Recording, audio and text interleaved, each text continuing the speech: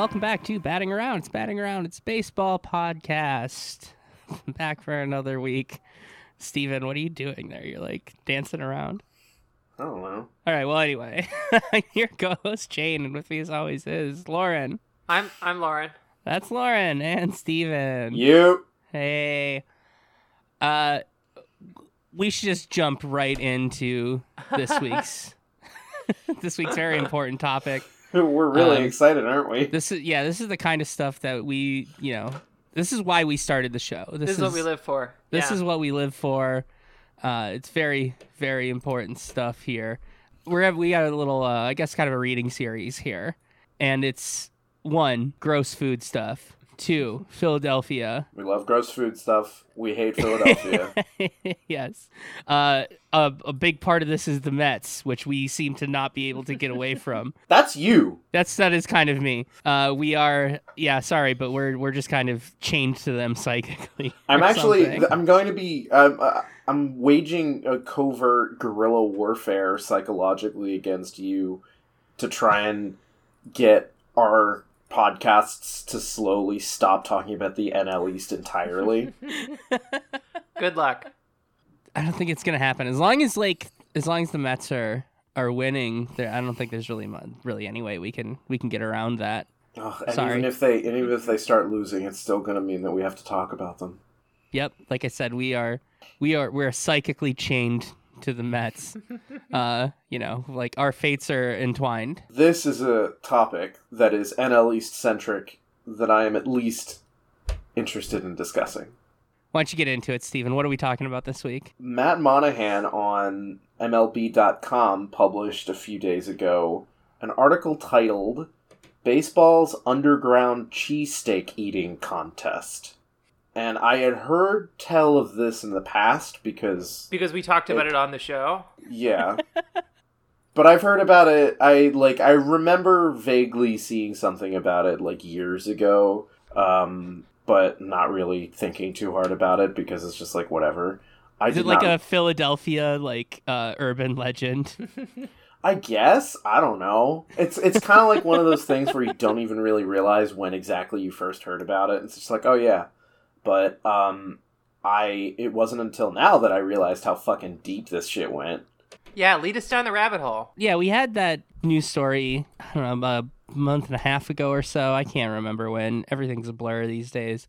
About the Brewers bullpen catcher who ate, 23 cheesesteaks over a 3-day period? Brewers bullpen catcher Marcus Hannell ate 18 over a 3-day period. That record has been broken by Rockies coach Mike Jasperson, who had 21 and a half over the course of 3 days. So let's back up. Our story begins in the year 2008, very important year for the Phillies. That was the year when National Dmitri Young decided to eat a lot of cheesesteaks because he likes eating the foods of the local places he visits while touring. Famous big boy. Famous big boy. Quote, "It wasn't even a dare. I was just hungry." I think most good food dares do start that way. Yeah. So over the course of his time, it's a 3-day series. Over that period of time, Dmitri Young ate 11 cheesesteaks. That's disgusting in and of itself, and for that to be the baseline is just completely unhinged. I do think it speaks to the mindset of a champion though, and the mindset of an athlete who's not gonna be a fly by wire. I'm in Philadelphia. I'm in Philly. I'm gonna have 1 or 2. I'm gonna eat cheesesteaks until I'm full. Then I'm gonna stop. I think what's really impressive here is that he wasn't doing it for a competition. It was that was just what he ate. It was love of the game. Yeah. It's like how, Wade Boggs didn't drink those 100 beers because, he wanted to break a record. He was just thirsty, Yeah, exactly. The Red Sox weren't eating fried chicken and beer in the bullpen for the sake of competing with each other. They're just doing it because they wanted some fucking chicken and beer. From there, a structure was born where visiting players would compete with each other to see who could eat the most cheesesteaks in the the time that they were allotted on the road in Philly. Now, Todd Zolecki has documented 4 rules that are enshrined in this contest. I'm glad that it's become a formal thing here. It is a formal thing. A regulating body. There are rules. There are records. Unfortunately, for some reason, and I would love to follow up, do some digging onto what exactly they mean by this, but apparently, like, the official record books for this contest were lost during COVID. It was not explained further. What that means. It's like how New Orleans lost a whole bunch of records and stuff during Katrina. Yeah. But we do have a rough list of current and past champions for each category, which we will get to. But first, the rules. Number 1, everything must be consumed in the clubhouse. I like this, all right? Yep, make sure that there is integrity. Number 2, no yakking. It doesn't count if it comes back up. Do they use the word yakking? That is what is printed. And I think that rule is a carryover for most like competitive eating competitions. Yeah. Like, I think Nathan's Hot Dogs follows the same principle. That's boilerplate. Yeah. You know, competitive eating stuff. Yeah. Number 3, some form of meat must be on the roll. Oh wait. So it doesn't have to be steak. What can be chicken? Yeah, chicken Philly. I think chicken Philly cheesesteaks is pretty common in Philly. Okay, So, I guess that's a thing. Yeah. Okay. I would like to pause for a minute and say chicken cheesesteaks are the superior cheesesteaks. I believe that. Interesting. The superior version of that. Have either of you ever heard of a pizza steak? Yeah, No. I've heard of that. It's like it's putting marinara and mozzarella on it, right? Exactly. Okay. The that sounds ideal great. form of Philly-ish sandwich is a chicken pizza steak. I will take this to the grave. I will fight any of my fellow Philadelphians on this matter. That sounds fantastic. It's amazing. Because I think with chicken, like, the floor is much higher than, like, you can get really, like, shit quality beef and it sucks. Like, chicken's gonna be all right. Yeah. You know, and, like, how good of beef are you really getting in a cheesesteak? Not good. Almost never good. The shaved beef especially is going to be a little... There's textural issues sometimes there. Yeah. I will not say cheesesteaks are bad, because I am who I am, but they are unworthy of their status. The official sandwich of Philadelphia should be the roast pork with broccoli rabe and sharp provolone. I was going to say, isn't... Yeah. But that kind of flies under the radar a bit. Is there a pizzified version of that? I can't imagine so. But, I mean, I'd be willing to try it. The final rule is that the bun must be filled. It can't just be an empty bun. A few people have found their ways around this rule. Okay, so let's go through the records. I've got a leaderboard here. It's in the article. We can link to it in the description. But in the individual 3-day record, which is the ideal because that's what is mostly going on anyway. Yeah, it's the most common sort of series that you're going to have there. So that's kind of, I get it, yeah. From the bottom up, we have all-star outfielder Dmitry Young, as has been mentioned, with 11. We have Mets bullpen catcher Dave Rassiniello at 14. We have another Mets bullpen catcher, Eric Langell, at 17. We have Brewers bullpen catcher, Marcus Hanel, at 18. And the current title holder is Rockies coach Mike Jesperson at 21 and a half. So he's eating like 7 cheesesteaks a day. Yeah. Like he consulted with his nutritionist prior to this, and he had a game plan. He actually mostly ate chicken cheesesteaks.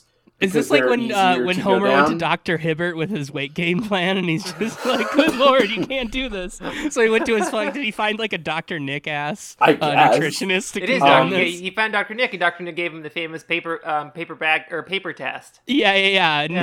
I think like, you can do it. Just use chicken instead. I find it really funny that his strategy was before going to the ballpark, he got a large iced coffee and drank it as fast as he could to promote digestion. Oh, fuck. With all this, like, with all that, like, liquid cheese coming in right after. Yeah. Like, oh my god. How are these guys not, like, shitting their pants on, like, day 2 and especially day 3? I mean, that's technically not against the rules. If it comes out that way, it's legal. You can't yak, but you know, and these guys are bullpen catchers. They're squatted over. Yeah. Well, Jasperson is a strength coach, in fairness. Okay. Another fun strat that he had was he would add like hot sauce to some of them to like switch up the flavoring at least to make them more manageable. Mm-hmm. I don't know why I wouldn't want a ton of hot sauce in my body with all the rest of that going on personally.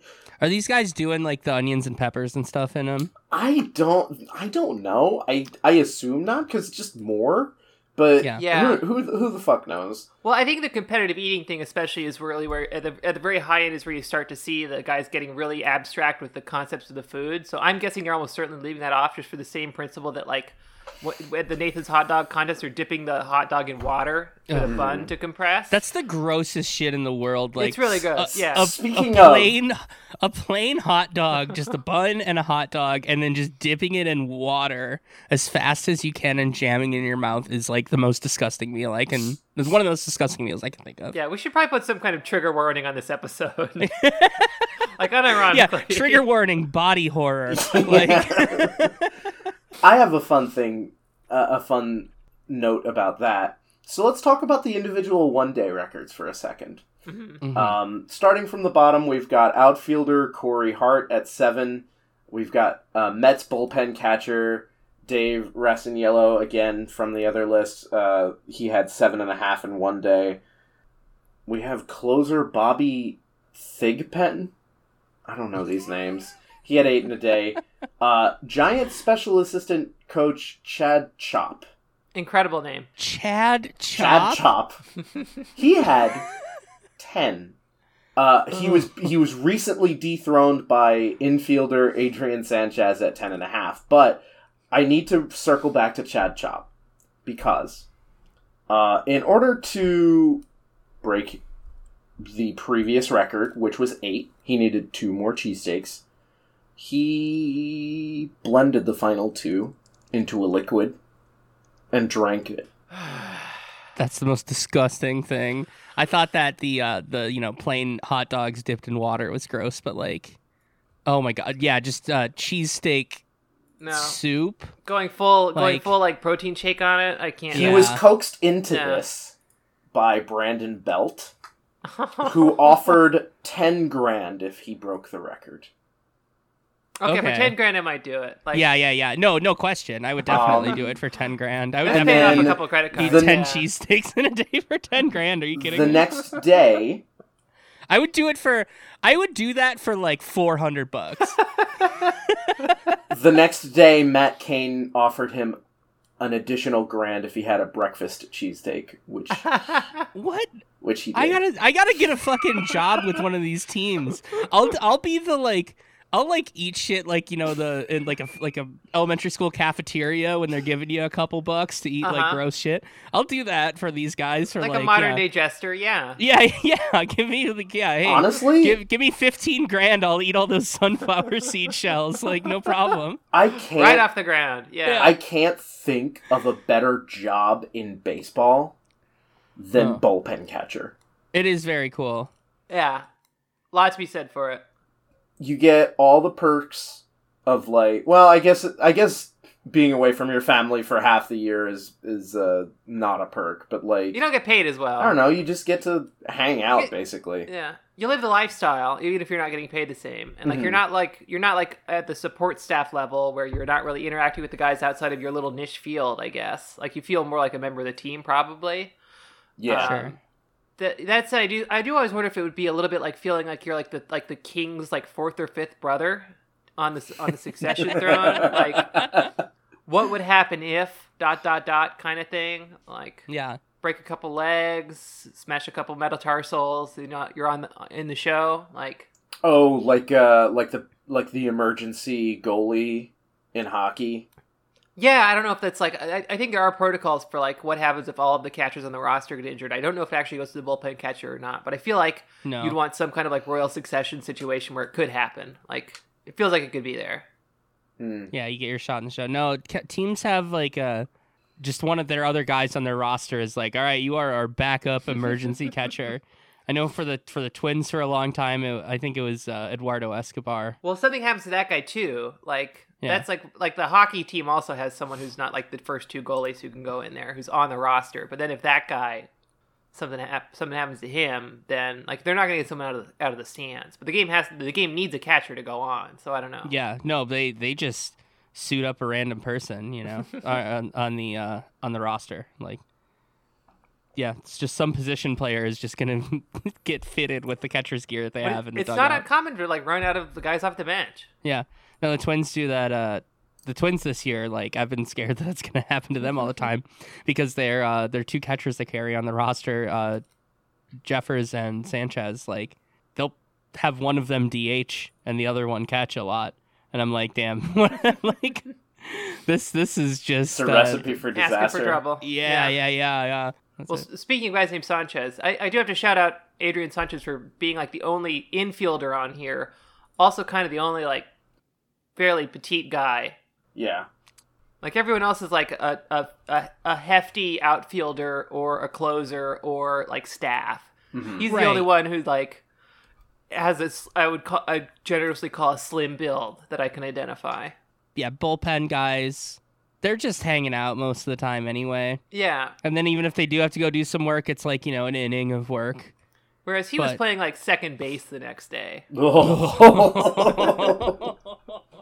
After eating 10 and a half cheesesteaks in one day. Oh my God.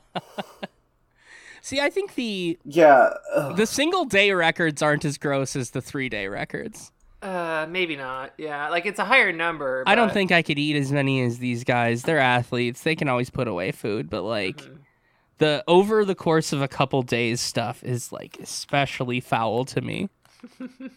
The team day record has stood for 11 years, and it is held by the New York Mets. Of course. The team 1 day record in 1 day, the New York Mets ate 103 cheesesteaks. 103 cheesesteaks. So that would have been the 2011 Mets, is that right? That would have been the 2011 Mets. And what is interesting about that is they broke it. They broke that record during a very well-known Mets-Phillies game. It was the game where in the top of the 9th, it was announced that Osama bin Laden had been killed. Had been compromised to a permanent end. And the Mets and the Phillies fans joined together to celebrate the news by doing that thing. And honestly, I think that game is incredibly important for this. I'm trying to be funny, but every time I like try to find like a cute little like thing to say about this, my brain just goes to like a cup of cheesesteak. Yeah. Let's two things to consider about that game, other than just Osama bin Laden. 14th inning, Phillies win. Mm. Was the eating the cheesesteaks before or after? I think that's very critical in analyzing what went down there. I believe it might have been before and during. Okay, so it was very long. Oh, so they had some time in the extra innings to think digest. part of the reason why the record has hold is because they had extra innings to work on them. Okay, but they have to eat them in the clubhouse, right? Yeah, I guess they're going in and out. Yeah, mm-hmm. Or unless like the relievers are probably carrying a lot of the load here. Let's take a quick look at that roster here and see what the 2011 Mets had going on. Well, Jose Reyes, first and foremost star of the team that year, followed closely by Carlos Beltran. All right. And Daniel Murphy. Oh my God. These are not small men. I'm so sorry. I misread. I'm so sorry. The Mets broke the record in 2011 on that game, the Osama bin Laden game. and then they broke their own record in 2014. Okay. So I think. So they broke their own record. Okay, but what we said was accurate. Besides the 103 part, Yeah. So they did break a gluttony record on the same day Osama bin Laden was killed. They which did is it again later. That's just okay. So perfectly American. I love that. Their record, Yeah. the record that they broke on the Osama bin Laden game was somewhere in the 80s. Okay. So they blew it out of the water. Okay. I've got a few names here from the article of people who were on that roster. We got, quote, noted junk eater Jacob deGrom. Interesting. In addition to Bobby Abreu, Jose Valverde, and Bartolo Colon. And that's the 2014 one. Yeah. Okay, like that makes sense. Like 2011, I'm looking at these guys, and they're not like at that level of the 2014 team. Like pre-breakout Justin Turner, Ruben Tejada, R.A. Dickey. These are journeyman cheesesteak eaters at best. Yeah. But then, you get to 2014, and they got Bartolo Colon on the team. And like Travis Sternode, Bobby Abreu as mentioned, Daniel Murphy's still there. Yeah, I can see these guys packing it in. Good for them.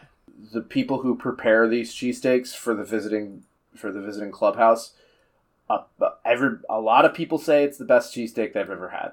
Okay, that does go a long way. I'd feel better about getting these down if it wasn't like a high school cheesesteak. Yeah, like it was like a nice one, or even like I couldn't do this with a Pat's or Gino's steak. Yeah, you don't have to go to like the racist cheesesteak place to get them.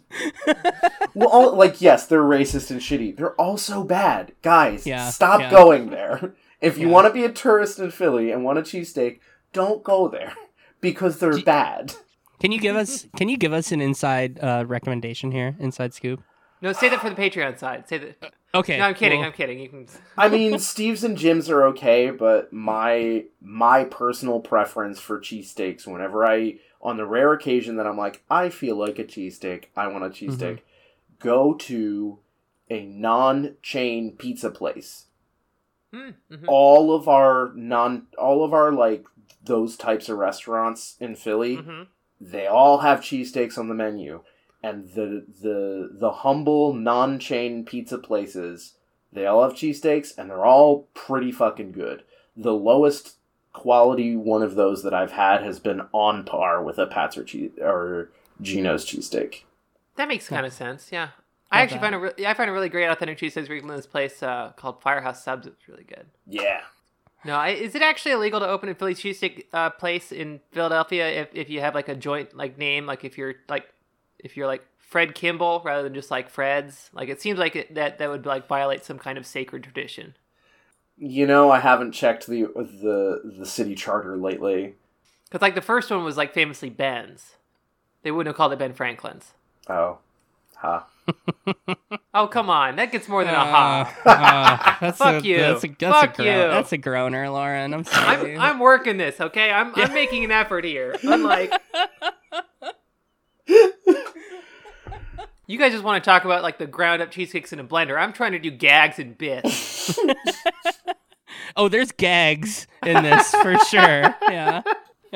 So yeah, I heartily approve of this. I think that we should be contacting the Phillies about those lost record books, because I think this is a serious institution that needs to be respected and upheld, because I don't know, shit's fun. More fun things, more team build. Like, this is a team building exercise. The Phillies should have like they should challenge the Mets to a cheesesteak eating contest over a 3-game series and see which team eats the most. That would fucking rock.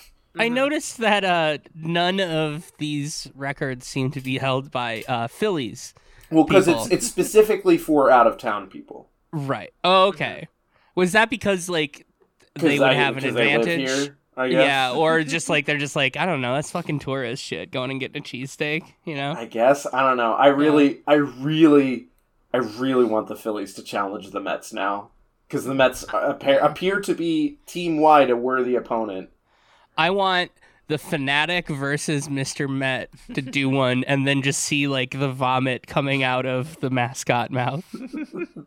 I agree, that would be great. I here's the thing though. I agree that this is something like the Phillies should do more often, and also like MLB should embrace this kind of thing, and other teams should embrace this kind of thing too. But critically, I never want to see this anywhere other than like the visiting players' Instagram videos. Yeah, no, Yeah. I don't want to. Yeah. I don't want to see videos of this. No, you're misunderstanding me. I only want this to be like spread through the players' private media. If I ever see like an MLB.com update about like buy your tickets in advance for the DraftKings sponsored Philadelphia rival team cheesecake eating contest, I will kill myself. That would be horrible. It would be dead immediately. I only want to get it through like Kyle Freeland's like TikTok account. Yeah, yeah, because this is for the players. Like, I don't even need to know about it. Like, I just need to know that that the records are being kept. I don't need to know them. I would like to know who the champions are, but like, this is between the teams and God, I guess.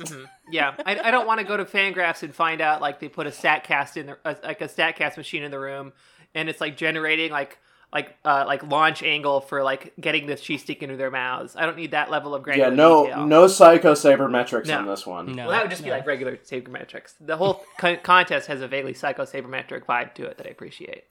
Gross. This story is disgusting. Jane, what if the Twins had something like this? What would the food be? That is literally exactly what I was about to ask and then forgot. Minnesota is really, I think, really annoying about food stuff. We don't really have very much good food here. It's like the stereotypes, like, oh, hot dish or something. But really, it would definitely be Juicy Lucy's. Okay, yeah. Like that's the thing that everybody here is like has become very proud of. I would say over the last decade or two. Remind me what that is? It is a hamburger where the cheese is inside the patty when it's cooked, and it just becomes like lava. I don't like those sorts of things. They're good. I like those. They're fine. Yeah, it's a good burger. It's not. Yeah, the famous place around here is like one. There's of course there's several places that claim they invented it. Of course, that's how all of these sort of like local little food things go.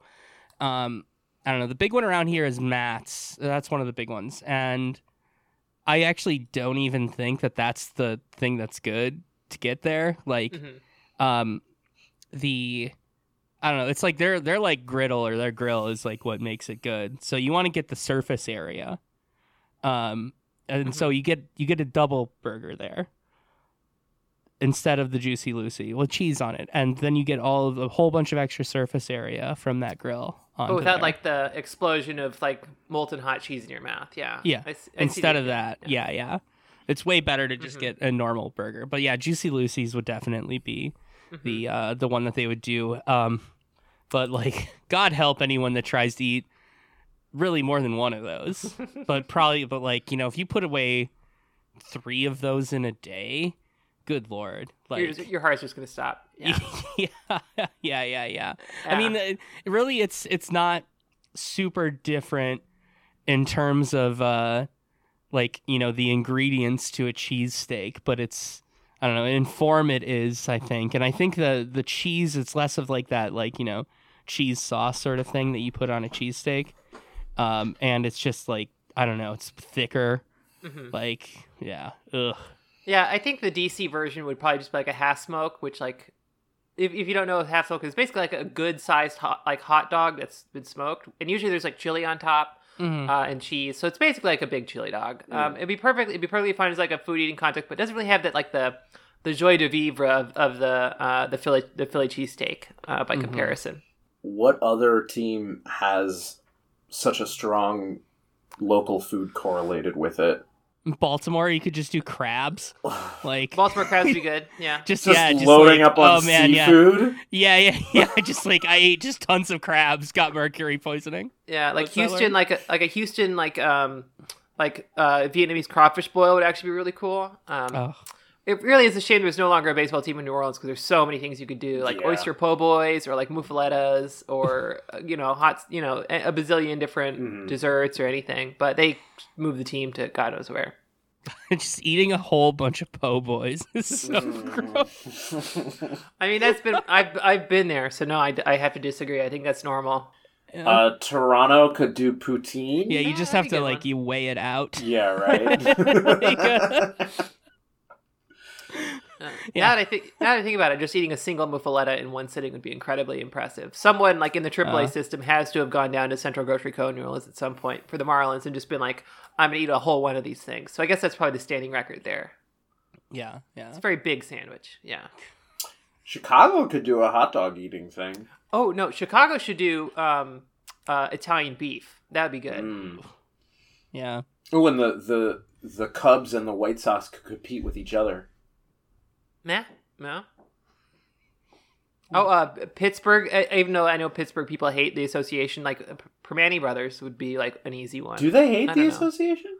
I think so. I think they like a lot of Pittsburgh people like it's a tourist food, which it is, but so's Philly cheesesteak kind of like just taking down. Taking down bowl after bowl of Skyline chili. Yeah, I was about to say. I still really want to try it. I do too. I think it's fine. Listen, I like a little bit of chili. It looks fine to me. Yeah. Honestly, I was at Great American Ballpark last year, with friend of the show Liz Rocher, and I had all intention of grabbing a Skyline chili, and I looked at it, not the pictures of it, but I looked at the actual thing, and I was like, no, I don't need to. I'm fine. Can you get it in a helmet? Like, you can get a sundae and stuff? Someone has to have done that. It has to. Yeah. That actually reminds me, when we talked with Liz on the episode, that was the episode where we first mentioned this. And I think actually they should do this in Colorado for the Rocky Mountain Oyster eating competition. There we go. Oh, yeah. Oh, yes. Oh. All right, that's been about a half hour of gross food shit. That's enough of that. So let's go into mailbag, all right? At Kitchen Software, am I a genius for playing the show on easy and hitting 181 home runs in a single season? Yeah, it's incredibly fun. Yeah. I totally support that. Yeah, I love that. It is. I've done that too. It's very, very fun. And I think it's probably the healthiest video game power fantasy that exists. Considering most of them are murder simulators. Yeah. Or, you're like destroying a city. Or, you're playing Paradox games and you're just doing like, you're just like recreating 19th century colonialism. Not that there's anything like really, really, I'm not saying you're a bad person for doing those things, but like much, much healthier to just be like, oh yeah, I just threw 8 perfect games in a row or something. Right, like what? Way better. Like what if I was the love child of Clayton Kershaw and Pedro Martinez? Like that's so much healthier than like what I was doing yesterday, where I was playing the city simulator where beavers have taken over the post-apocalyptic Earth, and I accidentally did a minor genocide when I exported food from the inner colony to the outer colony, and the inner colony starved to death. You did a Holodomor on. I did a little bit. I did a little bit of a Holodomor on accident. Just the beaver Stalin. Just goes to show it's easier than you think. That's what we call an oopsie. That's right. That's right. Okay. At Hotline Marty Goo. How bad would Ohtani have to be to not be a lock for MVP again? I think we've talked a fair bit about like what would like a good rather than great Ohtani look like, and how hard. Like I think we've talked about this specific question or pretty close to this a couple times now, and I think the answer is usually like the wild card factor of a person who's essentially giving you 2 roster spots is really hard to calculate by stuff like WAR. Like it's not as simple as just adding offensive WAR plus pitching WAR. You really have to find like some kind of way to just from a roster management perspective calculate or build that calculation into it. Right. I really think like anything better than a league average hitter and a league average pitcher is like the equivalent of should at least get votes. Oh yeah, MVP. I would say that's like top 3 kind of automatically. If you're doing what Ohtani does and you have like a 1.10 ERA plus, and Like a 110 WRC, OPS yeah. plus, or one WRC plus, and and a 110 OPS plus, ERA plus, whatever. You're 10% better than the average player. I still think that like you are far and away the most valuable player, just from being able to have two slots like that. And especially if you manage like over 100 innings pitched, over 120 innings pitched, and over 450 plate appearances. Yeah, that's like the value accumulated there is insane. That is like what I like actually think is most valuable. But like in terms of getting votes and getting voted MVP, I mean, even if he was doing both, I don't think like he would win still though. No. If he was just barely above, if he was just above average in both, but not like great in one or both. I think we're already going to see this year there's going to be like a diminishing return like Mike Trout always faces. We're like, yeah, he was incredible, but he's already won. So it's like, is he that incredible again? Like voters just tend to have sort of like this idea of regression in their head, like where if they're not constantly getting better, if they're just as good as they were even, it's less rewarding to give them the award every time, even though it's why Mike Trout only has like 4 MVPs when he should have like 7. Right. If you look at a really strict definition of the phrase. From the Discord, Grateful Kent. Do you think there's a mask identifying person inside the Mr. Met costume and a femme identifying person inside the Mrs. Met costume? No, I think it's probably a mask identifying them both. Yeah, I don't know. I probably both. Yeah. Somebody in the Discord did say that what did they say? That they saw Phoebe Fanatic. They saw Phoebe Fanatic, and there was a very East Coast rough sort of sounding dude inside of her. Mm-hmm. Yeah, I would actually be surprised if I would not be surprised if there was like a gay little twink in each one. Yeah, because the Mets are both like they're very thin by mascot standards. Mm-hmm. Yeah, Mrs. Met has a dump truck, but I think that's padding. Mm-hmm. So yeah, those could be played by literally anybody. I think another factor here is that like if you look at mascots as a whole across not just sports, but like the entire like spectrum of mascotdom, like the twinky little gays are disproportionately represented because of Disneyland. Sure. Yes. Novels. What was your favorite game day giveaway that you've ever seen? What's the best one you've ever gotten yourself? We've talked about this kind of before. I know I used the episode art one episode of the St. Paul Saints Larry Craig wide stance bobblefoot. I think that's the best one I've ever seen, but I have not gotten that one. Let's see. My best one was I got a water bottle, a glass water bottle with a bamboo cap that was like wrapped in like a little rubber casing that was like pretty fucking good. I still use it. That's really nice. Yeah. Courtesy of one of the local unions. I forget which one, but shout out to them. Yeah. My best one ever that I still actually do use as well is the Arizona Diamondbacks giveaway car sunshade for the front window. That's pretty good. Very good region-specific giveaway. Yeah. Practical. They have to give that away like every other year. Yeah. I don't know. I haven't really gotten that many great ones, to be honest. Like, I've gotten tons of shirts and hats or dumb little, baubles and gewgaws. The ones that I regret the most, or the one that I regret the most, is not getting I think it was 2014 or 2015, the luchador mask that they gave away at the Twins game. That would I really, really regret not getting that. That's a good one. The Prince giveaways are very popular among people here. Oh, they've got to be. You see the Minnesota Twins like purple Prince jerseys. You see those on people quite a lot around here. But yeah, like, I don't know. Most of the time the shirts kind of suck. Yeah. I have one good shirt. I've gotten many, but I have one that I like semi-wear regularly. I know we just talked about the Pride giveaway stuff like fucking last week, but I looked at the Twins Pride giveaway this year, and it's pretty good. It's tank top. Nice. That's a good one. It looks pretty good. Yeah. When is the Pride game? July 15th. I always find it strange when they don't put the Pride games on in Pride Month, although I guess it's harder to schedule. I don't know. It is weird. It is weird, but I should not knowing how the scheduling all works, I should cut some of those people slack. Sure. Because there's a lot of factors. Yeah. I know there's a lot of moving parts to that. Like, I thought about. I sat down and tried to think about like what it would take to schedule a Major League Baseball season, and my head started to hurt, so I stopped. A big part of it also, I think, is like a lot of like groups table and stuff at those events. So like if you're doing it during Pride Month, it's another thing that they're doing already in their busiest month as an organization. Yeah, for sure. At Lake Monster on Twitter, who is your ideal Sunday game mic'd up candidate, and what would you ask them about? Like just a player that was like getting mic'd up on the field? Playing on Sunday Night Baseball. I mean, mine's just a cop-out because it's just Joey Votto. Yeah, that was the obvious one to me. Success. Yeah. That was.